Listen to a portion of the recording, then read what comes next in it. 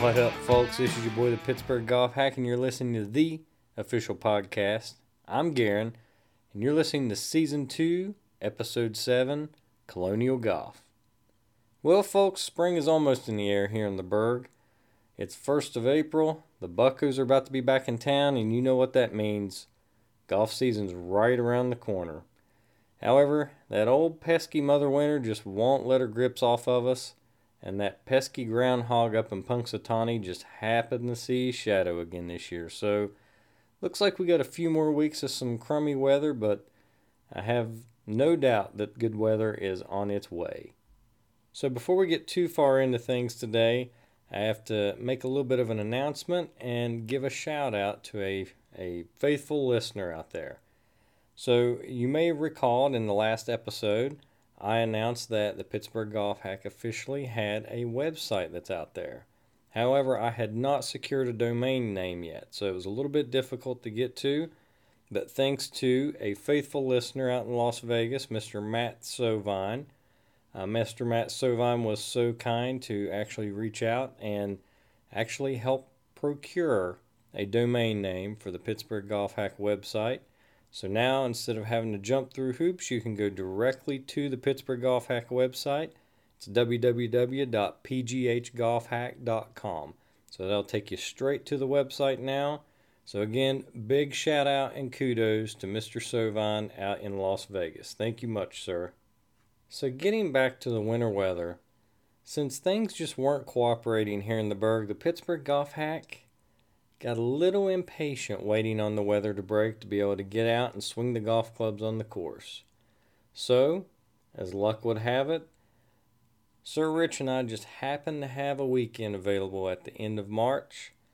And so we started looking for destinations where we might be able to go, get the weather to cooperate, and get some reps in before the season started. We first initially set our sights on Pinehurst because we'd both been there, we knew the area, we knew what we were getting into. But when we started looking at trying to drive it, it was just a little bit too much for a long weekend getaway. So, we turned our sights to somewhere a little bit closer. We started looking in the Virginia regions. And as luck would have it, we stumbled upon the Williamsburg, Virginia area. Now, folks, if you have never looked at Williamsburg as a golf destination, I'm sure that you probably haven't, because we were just as shocked as you will probably be to find out Williamsburg is actually a little bit of a hot spot for golf. So, Sir Rich and I started doing a little research. We found a couple courses that caught our eye. We called, we made some tee times, and the next thing you knew, we were packing our bags and headed to Williamsburg. So today, Sir Rich and I are going to recap our trip down to Williamsburg. We're going to tell you a little bit about the golf courses we played, give you a little rundown of the area and some of the things we got into, and probably not a whole lot about the golf because it left a lot to be desired on our end. Not the golf course's fault, definitely the golfers. So with that, let's kick it over to me and Sir Rich to give you the rundown.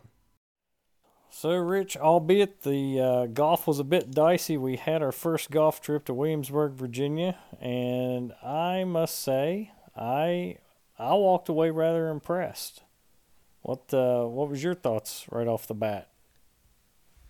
Oh man, it was a great weekend to have played golf, man.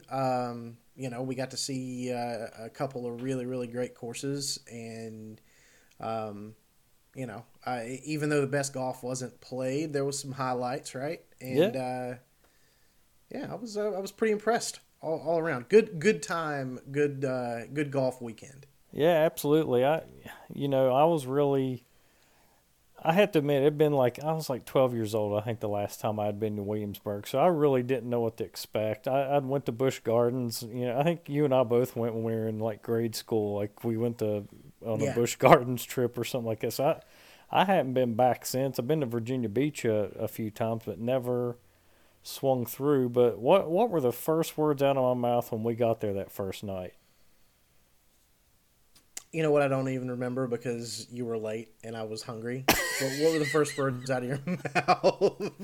Yeah, as to be expected, I was perpetually late. But it was not my fault. Anybody that's driven through Washington, D.C. knows that Washington, D.C. traffic is about as unpredictable as the freaking weather.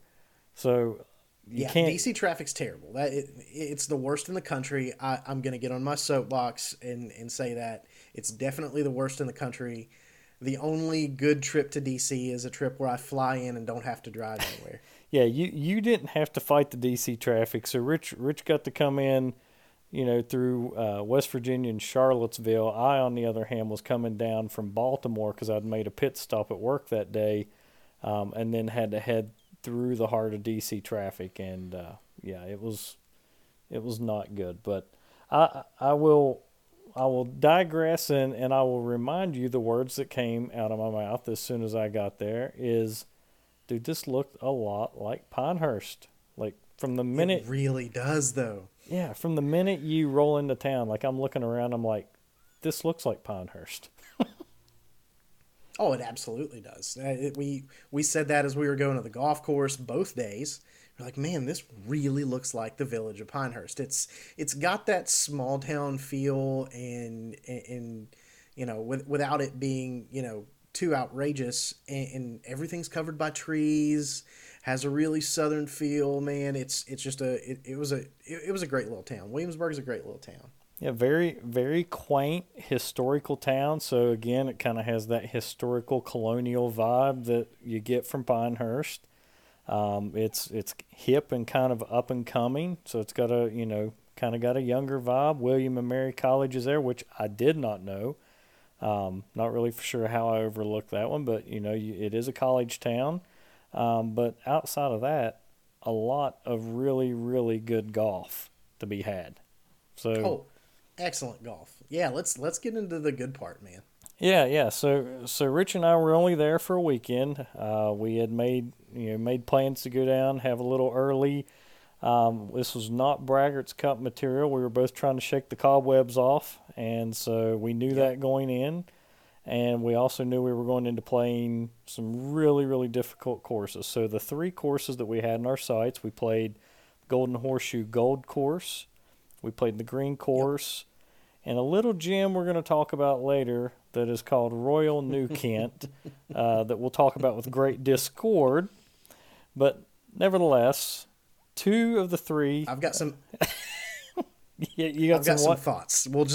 I have some thoughts. Yeah, Invicta what? I Invicta this, but moving forward. Yep. So 2 of the 3 courses were actually listed in Golf Digest Top 100. So the Golden Horseshoe Gold Course and Royal New Kent are both Top 100 courses. Golden Horseshoe Gold Course is one that I had in my sights for a very long time now, and I will have to say it did not disappoint. So let's just start with day one, Rich. How would you summarize, if you had to come up with a couple words, how would you summarize that first day at the Golden Horseshoe Golf Club? Well, if we're talking about the golf course itself, pristine comes to mind. I'll speak on that first. That golf course was so well put together. They took a lot of time to, these guys, and I'm sure Garen will go into it a little more. These guys paint their fairways whenever they're dormant with a bio-friendly green paint. So, all of these Bermuda fairways were what looked to be greened up. Now they weren't. And it was beautiful. It was, as far as high-end courses that I've been on, it's way up there. Probably top 5, top 3 for me. Garen's been to a few more bucket list courses than I have, but it was way up there. It was a beautiful track. We couldn't have had a better host. We had a member play with us that day, and good old Bob. Yeah, Bob was great, man. Bob was a great host and a great guide around the course. When we talk about the play was the word that comes to my mind is frustrating, aside from a couple shots. Yeah, it wasn't the course's fault. Totally ours. No, totally ours. Bob tried to do a pretty good job of giving us the lay of the land. It was nice, I will say, getting paired with him because he was an older gentleman, definitely retired, and you could tell had. This was a second course for him, but he knew the course like the back of his hand, gave us a lot of insights, and so I can only imagine how much more horrendous it would have been without his help. But Yeah, the course was definitely challenging, but like Rich said, I'd never played on a course that had painted fairways. So when you're talking about next level golf, this was like the epitome of it. It was the first time I'd ever played on anything like that. Was it for you? Oh, absolutely. So you hear rumblings that a lot of Augusta, they'll actually paint up for TV for the Masters, and this is apparently, after doing a little research, this is the same paint that Augusta uses on, their brown spots to make the golf course look so pristine. And man, I'll tell you, it works. Whether it's translating through TV or whether you're on the course.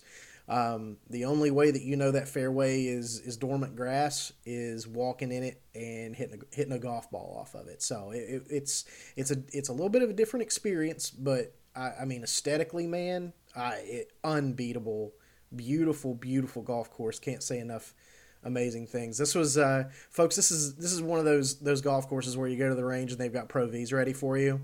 Um, Garen and I, being the hacks we are, definitely felt very out of place and very at home at the same time. Yeah, yeah. Stick a few of them in your pocket, Romeo. Yeah, they were.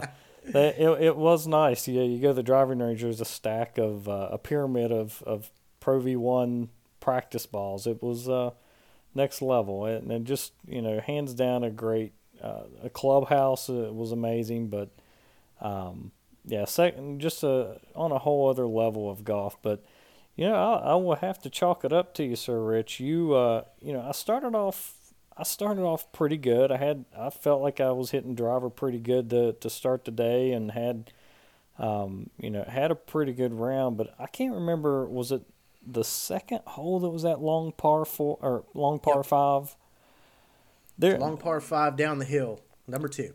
yeah, there was this long par five. I don't know what the yardage was, but all I know was it was long, and you had to probably carry. I'm gonna guess you had to probably carry about 270, 280 to get to the crest of the hill, and mind you, where the fairways are dormant, you're going to get a lot of roll. Now, I will say that Rich and I, we kind of caught this it had rained a lot leading up to our trip, so the ground was a little Yep. bit soft, but still, you're talking really firm fairways. But Rich, he didn't have a good drive off number one,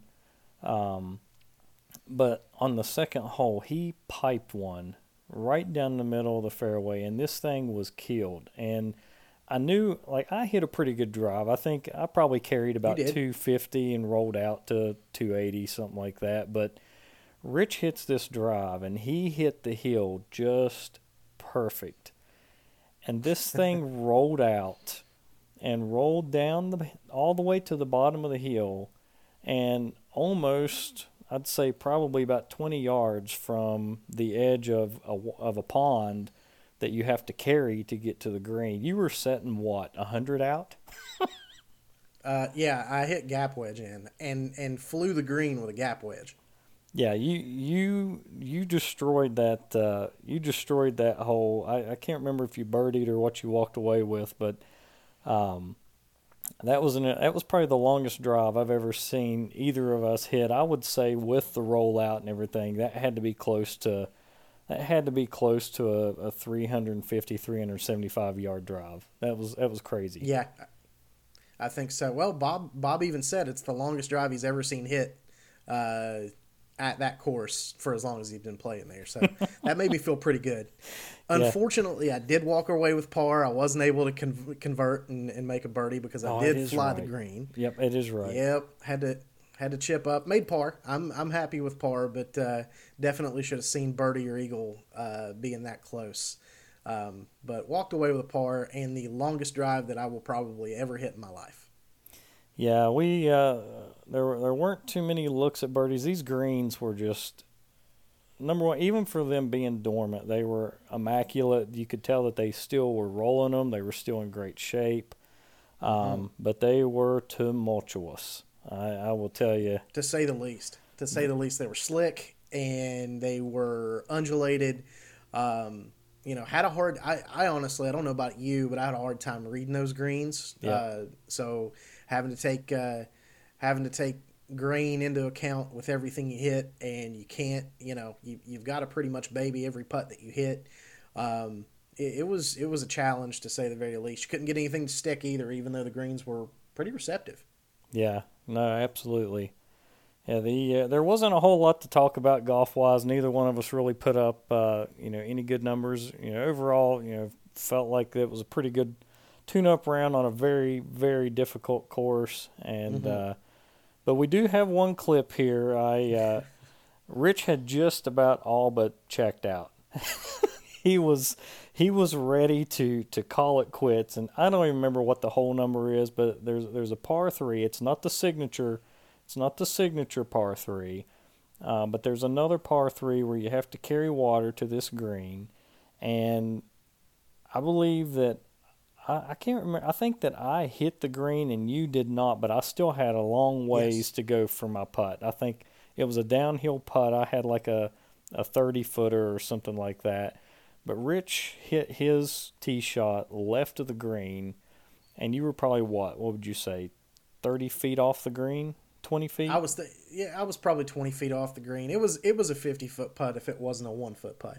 Yeah, so Rich pulls out a little bit of a miracle here. So I'm gonna tee up. We do have audio. It's the only audio we took the whole week, but I've got some pretty cool audio teed up for a pretty amazing shot that Rich pulled off. So let's tee that up right now. Come on, Rich, be a number.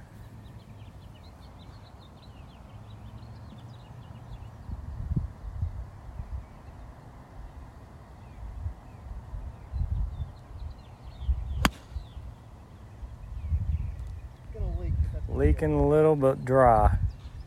That'll play.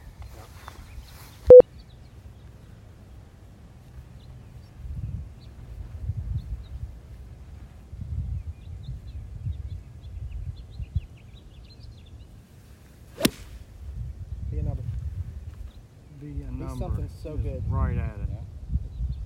Oh boy. Shot. Is that pitching weight? 9-iron. So Rich is Texas wedging here, and he has let it be known that if he hits this one fat, I will walk off. he's walking off the course.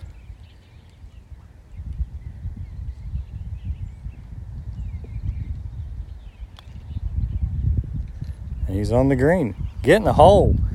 Get in the hole. Atta baby. Yes, sir.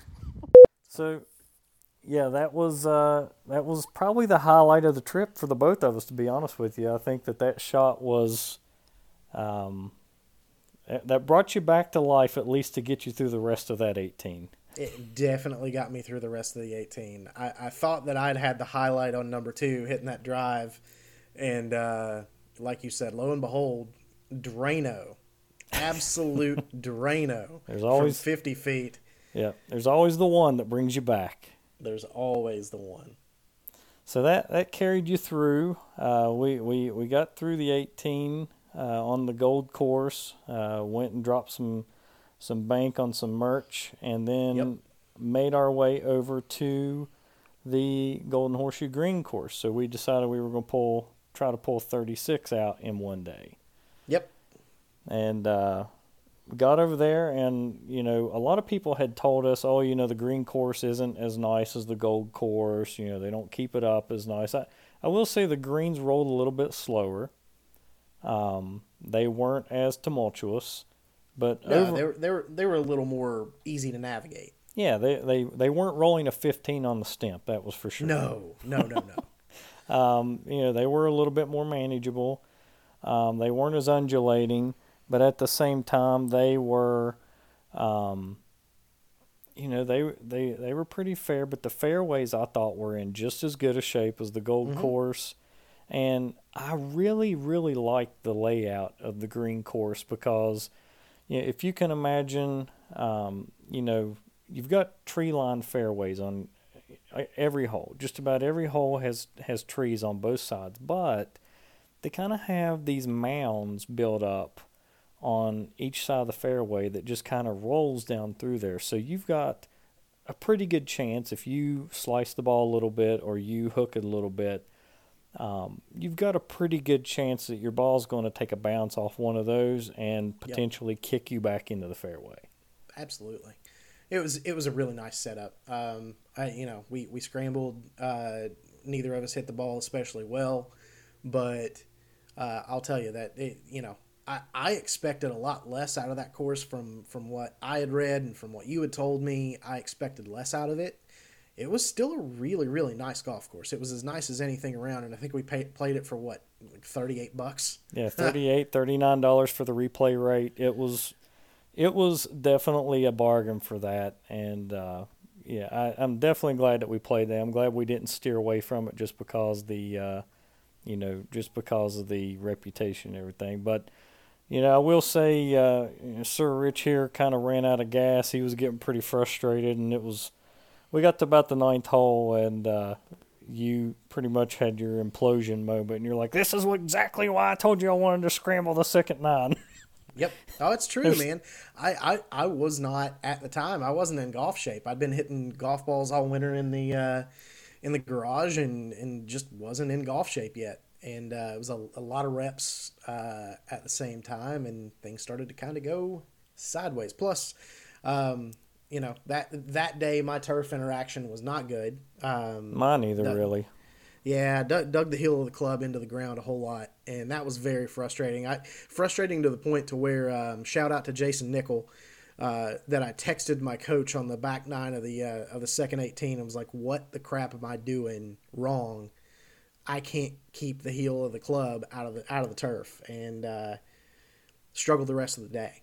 Yep, same here. I'd texted my coach too, and we were both scrambling to try to figure. And mine wasn't as bad as yours. It seemed like that yours was the whole day. Oh yeah. But mine, it seemed like it kind of came and went, and it was more so on wedges for me, which was interesting because, my coach had texted me. He's like, "Well, try this or try that." But then it was so funny because the following week I had went for a lesson, and he was like, he said, "Let me guess." He said, "The majority of your shots were with your wedge, right?" And I said, "Yep." He said, "Yep. That's exactly where you'll run into that when you got wetter conditions, that you're, on those wedge shots where you're really trying to take a steeper approach and get some spin on the ball. You're going to dig in a little bit more." So it was good to know that it wasn't just us, because the following day we had much better ground interaction at Royal New Kent, but we had a whole other slew of challenges that we were faced with, right, Rich? That's an understatement. Enter the Invicta Challenge. Yeah. So no.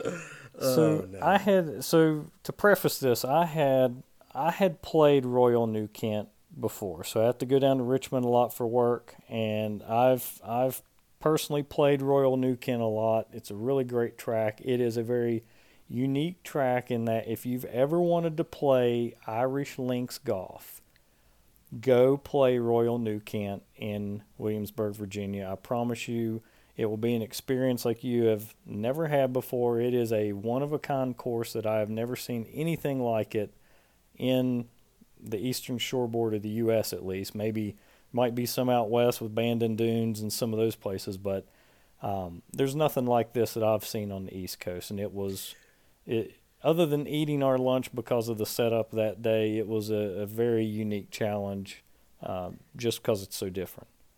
No, absolutely. So you mentioned Bandon Dunes, and I think that's, Royal New Kent's going to be the closest that you're going to get to Bandon Dunes on the East Coast.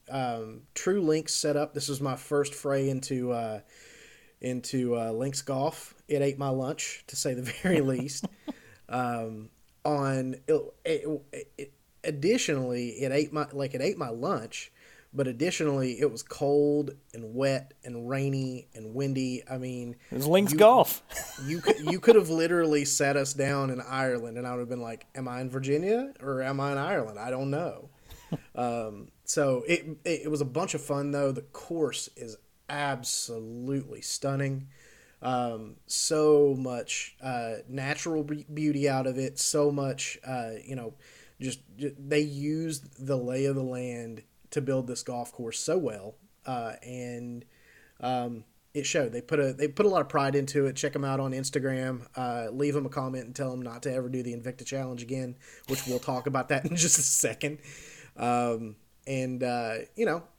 the turn, there was a couple little highlights from us, so not so bad. But the front nine, I got it. I got beaten down and left in a gutter. Yeah, so the Invicta Challenge, for those of you who've never heard of it before, it is Royal New Kent's version of a Greenskeeper Revenge Challenge. And the 2 weeks prior to us going there, when I booked my tee time, nobody mentioned anything about an Invicta Challenge. I was more worried about the weather than I was an Invicta Challenge, but Facts. we roll up that morning and we go to pay and we go to check in, and the guy in the pro shop is like, well, do you want to play in our Invicta Challenge? And I'm like, no, we just want to play golf. And he said, well, the pins are what the pins are. And it didn't really register to me at the time because I was just more like, I wanted Rich to be able to play this course. He had never got to play it before, and I wanted him, to be able to play this course because he never played links golf either. So, I just kind of passed it over, didn't think nothing about it, paid my greens fees, Rich paid his, and they also told us, it comes with a free lunch, so, I'm all about some... And there was only like, what was a $17, $18 difference between playing in the challenge and not playing in the challenge. Right. So, I mean, it was a no-brainer. Your lunch was free, and the lunch was delicious, by the way. Shout out to their pulled pork sandwich because it was fire. It was amazing. So, yeah, you got a good lunch with it. So it was a no-brainer. Like, you're going to pay $15 for lunch anyways. Just sign up, do the challenge, and be done with it. But nothing could have prepared us for what laid in store. This was the most ridiculous and absurd round of golf I have ever played in my life. Those are the two most vast understatements that you could say, and you can't say anything else. Like, it was dumb. Dumb is the only thing that I can think of that does it any sort of justice. The pin placements were unbelievable. Completely unbelievable. Where there were pins. Yeah. Oh yeah, we should probably go into that. Or decoy pins. Yeah. So the first hole wasn't too bad. So Rich and I both, we kind of got out of there unscathed on the first hole. They put the pin on number one on a little bit of an awkward slope, but it wasn't like, this is impossible. Like, it was challenging, but it wasn't terrible. I think we both walked out of there with a bogey, I believe, and felt pretty good about ourselves. Oh, absolutely. We were like, oh, this isn't so bad. Yeah, I was like, yeah, this ain't too bad. And so then we go to number two, and kind of the same thing. Like, we got, a little bit, I think you'd gotten in a little bit of trouble in the rough, but outside of that, like, it wasn't anything. I do remember hitting, I think I do have a video. I don't know if I can find it, but we had a video of me because it had just started to rain, and they had it on kind of a weird, it was like on a little ridge or something, but I played, it was almost like a 90-degree, I had to chip it and let my ball check and then let it roll down like in a 90-degree fashion. And I can't remember how close I put it, but I think I put it like within 3 or 4 feet of the hole. Yeah, great play. I mean, there was a couple of those shots, and you had been there already, so you kind of knew how to traverse things. You knew how the greens were rolling to at least an extent, and you hit a great chip. So kudos to you on that one. Yeah, that was probably my only good shot of the day, but we got through that one pretty unscathed. I didn't think that was too bad, but then it had started to rain, and we come to the number 3 par 3. And this par 3, I can't remember the yardage. I think it plays roughly about 165 yards. Yeah, And it wasn't bad. It was a 7 iron in, I think, for the both of us. yeah, So it was 150, 160 yards. yeah, something like that. But I go to shoot the pin with my rangefinder, and I can't find the pin. And mind you, this is links golf, so there's like a huge mound right before the green. And I thought, well, maybe they've just got the pin so tucked up against the hillside you can't see it. So we both hit our tee shots, and we go up to the green, of which is a really cool green because when you get there, there's like this really nice kind of little stone path that leads up to the green. It's very links-esque, like reminds you of something you would see in Ireland. But you get up to the green, and we look, and they had literally used a flag stick that was like 12 inches tall. So you couldn't see the flag from the tee box because it was only 12 inches tall. And the pin placement wasn't so terrible, but again, like where we were at on the green was a tumultuous putt to get to that pin placement. So, that was a terrible hole.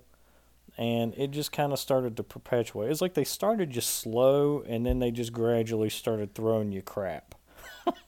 Oh yeah. Oh, there were a couple that the one that really got to me was the decoy pin. So a few holes later, it was a par 4.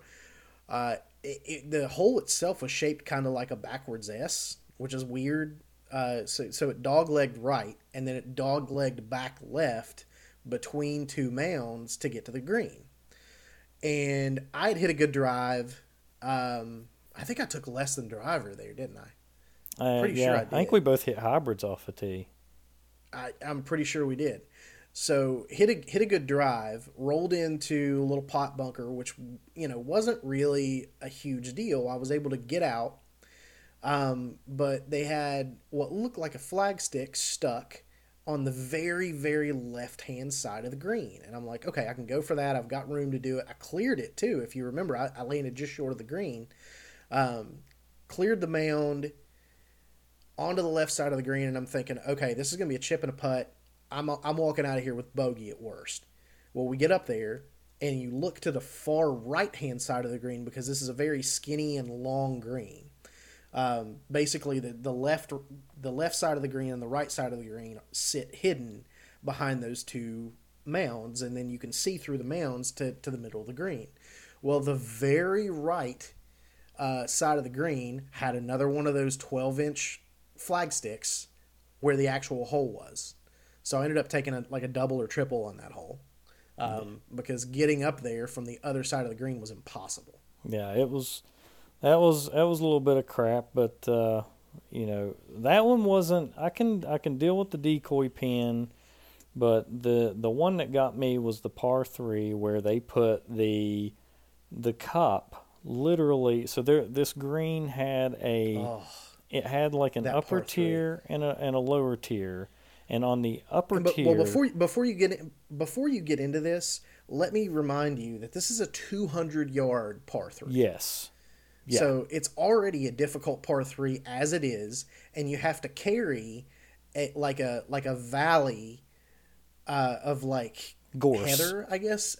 Yeah, it's gorse, and luckily it hadn't grown in because Garen and I both missed the green to the right, and ended up having to chip back up. But I'll let you go from there. But remind you folks, this is a 200-yard par 3. I had actually forgot about that part, but yeah, you're 100% right. Yeah, it was a 200-yard carry, and no matter how you hit it, if you as firm as they were, you probably weren't holding the green anyways. But no. They put the pin, so on the upper end of this green, there was like this slope that kind of rolled up, and under normal conditions, I'm assuming the way that you would normally play that hole would be, the pin's probably in the middle of the green. Your best play is to aim towards that back right-hand corner of the green where you have this upslope and play, backstop. Yeah, play for the backstop and try to get your ball to check and come back. And that's where they put the pin, was at the top of that backstop. But at the top of that backstop, there's a ridge, like a spine that comes down. They put the cup on that spine to the point where the hole wasn't even like a flat hole. Like when you looked at No. the hole, it was like a U. Like it was like a C. It was the most Yeah. absurd thing. And I had at first thought, like, there's got to be a way to get this in.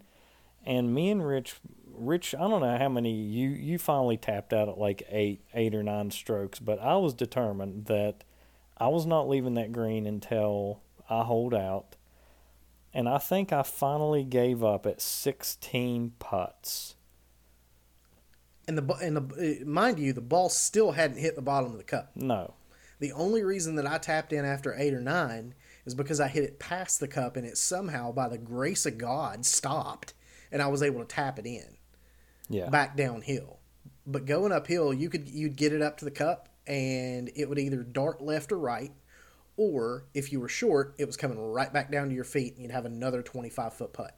Yeah. There's no way possible that anybody actually hold out on that hole the whole day. So to kind of be spiteful, and Royal New Kent, if you're listening, you can come and chase us down if you would like, but out of spite, we both marked 3 on the scorecard for that hole just to send a message. Absolutely. You know what? So I somehow so they have a weird way of scoring, and I think we'll talk about Callaway scoring in another episode, but they had a very kind of off the wall method of scoring and handicapping people, and I ended up finishing in the top 14. I finished 14th in the tournament with like an adjusted 77. Yeah. And shoot, I probably shot 98. No. I shot 103. You shot 104. Oh, yeah. Well, there you Yeah. go. 103, 104. Yeah. So triple digits, kids. See how much I've put that out of my head? Yeah, and that's triple digits, kids. And that's with fudging a 3 on the scorecard for that par 3. Yeah, and a birdie on a par 5 from me. Yeah. So, yeah, it was. I'm proud of that birdie, by the way. Yeah, well, that was a nice birdie. That was probably the highlight of both of our days, was seeing that drop in for you, and that was towards the end of the round, of which I had, folks. It takes a lot to get me to check out. Rich can attest to that. Checked. Like I can endure, I can endure some stuff on a golf course. Like it doesn't. Typically, I don't get rattled, but I was completely checked out. Like I just completely done. I had pretty much shut down for the day. I was ready for beer 30. Yeah, well, we both were. That was I seem to have on all 3 courses at least one shot that brought me back from the dead, and that par 5 was it on the back 9 for me. Hit a good drive, and then the second shot. At this point, I knew I was going to be scoring high anyway. So I was like, man, you know what? I'm just going to have some fun. I'm going to go for this. And Garen was like, you're going to go for that? And I was like, absolutely. Hit a hybrid, carried water, hit it to the left-hand side of the green. And they had the pin somehow tucked up on the top of the back of the green on a slope. And I hit a heck of a lag putt up to about 18 inches and was able to tap in for birdie. That was literally the only highlight that I had. Yeah, that was a good hole. I was pretty impressed you had enough fuel in the tank to pull that one off. But you also had the other hole. Let's not forget the other par 3. In which you had the closest to the hole, so that was the little feather in the cap. Which you had. This was a very, I don't remember what the yardage was. It wasn't terrible. It was probably like 150 yards, but it was it wasn't bad. If you can imagine a figure 8 green in which the center part of the green of the figure 8 was squeezed into, like, this green was only like, I'm gonna guess somewhere around like 8 feet wide. At that point in the green, five paces max. Yeah, with a bunker on either side of the green. So if you're long, Yep. you're going into bunker. If you're short, you're going to bunker. But the pin was right in the middle of the green at that point. So there's no way that you're getting anywhere close to the pin. You're going to have to get as close as you can, either on the left hand side or the right hand side of the green. And tell them what you did, Sir Rich. Yeah. Hit a nice little 7-iron, nice little smooth 7-iron, and checked and landed probably, what'd you say, 14, 15 feet from the pin. Yeah, I think it was about 15 feet, somewhere around there, which at the time Rich was like, well, I'll mark it. I was like, is there any names at all on that stick? And he was like, no, it looks like nobody's even hit the green. I said, well, put that down there. I said, I guarantee you that'll hold up. I said, that is a tough pin placement, and that's about as close as you're going to get. And I think it was Monday. We left on Saturday, or we left on Sunday, and I think Monday afternoon you got the phone call that it held up, didn't you? Yep, absolutely. They were very gracious and very nice, and sent me an Invicta polo to remind me of how much I got my what kicked. Yeah, I refused to buy anything in the pro shop because everything had Invicta on it, and I refused to buy anything up there. Nevertheless, really, really great weekend of golf. Regardless of the score, had a great time. We got to do, we got to go out and kind of start the season off for the both of us, and some much needed relaxation for the both of us too. So I couldn't have had a better time. No, absolutely, and it's, if you're ever looking for a golf trip idea, folks, I would highly recommend it.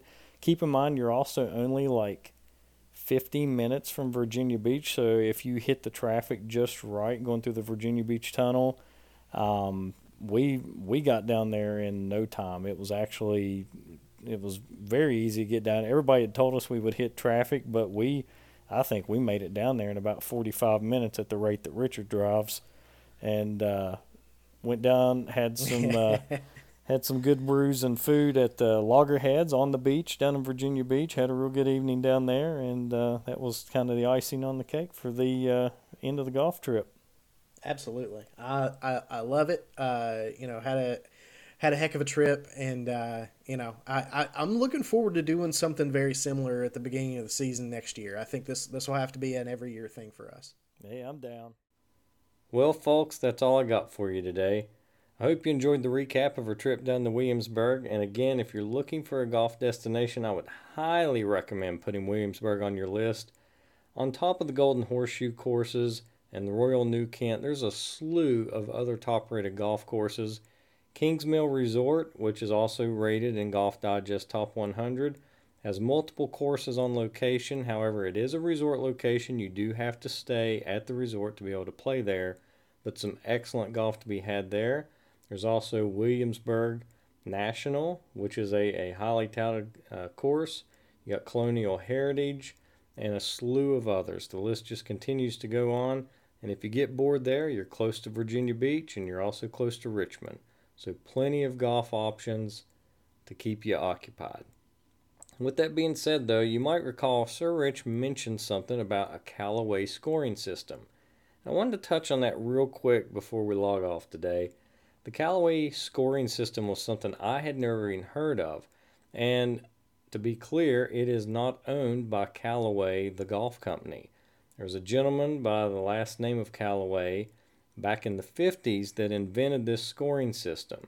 And essentially what the scoring system does is that instead of using handicaps, it actually uses what the person scores and uses that to actually take away some of the players' worst holes based on how bad they scored. I'm not going to get into too much of the details about how it actually functions, but you can go to the Pittsburgh Golf Hack blog and you'll see that I've put up a blog post with a little bit more detail on how that Callaway scoring system works. But what I will tell you about it is I found it very interesting that this scoring system would allow complete strangers that had no handicaps whatsoever to go out and play around against each other And the Callaway scoring system would actually bring the net scores within somewhere around the neighborhood of anywhere from 5 to 7 strokes of each other. So it's a rather interesting take on being able to play some group golf. It eliminates the possibility of someone sandbagging, and overall it's just a really cool scoring system that, again, I had never heard of. So again, go to the Pittsburgh Golf Hack website. Again, excited to announce that we have a domain that's pghgolfhack.com. But go on there, check out the Pittsburgh Golf Hack blog, and there you will see a little bit more details on the Callaway scoring system. With all that being said, folks, till the next time, yins get out there and hit them straight and keep on hacking.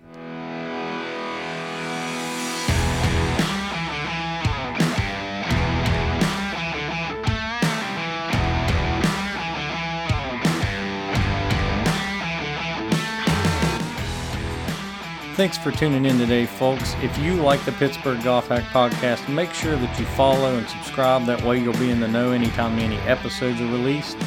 You can also follow the Pittsburgh Golf Hack on Facebook and under the YouTube channel under the Pittsburgh Golf Hack name. You can also follow on Instagram and Twitter at PGH Golf Hack.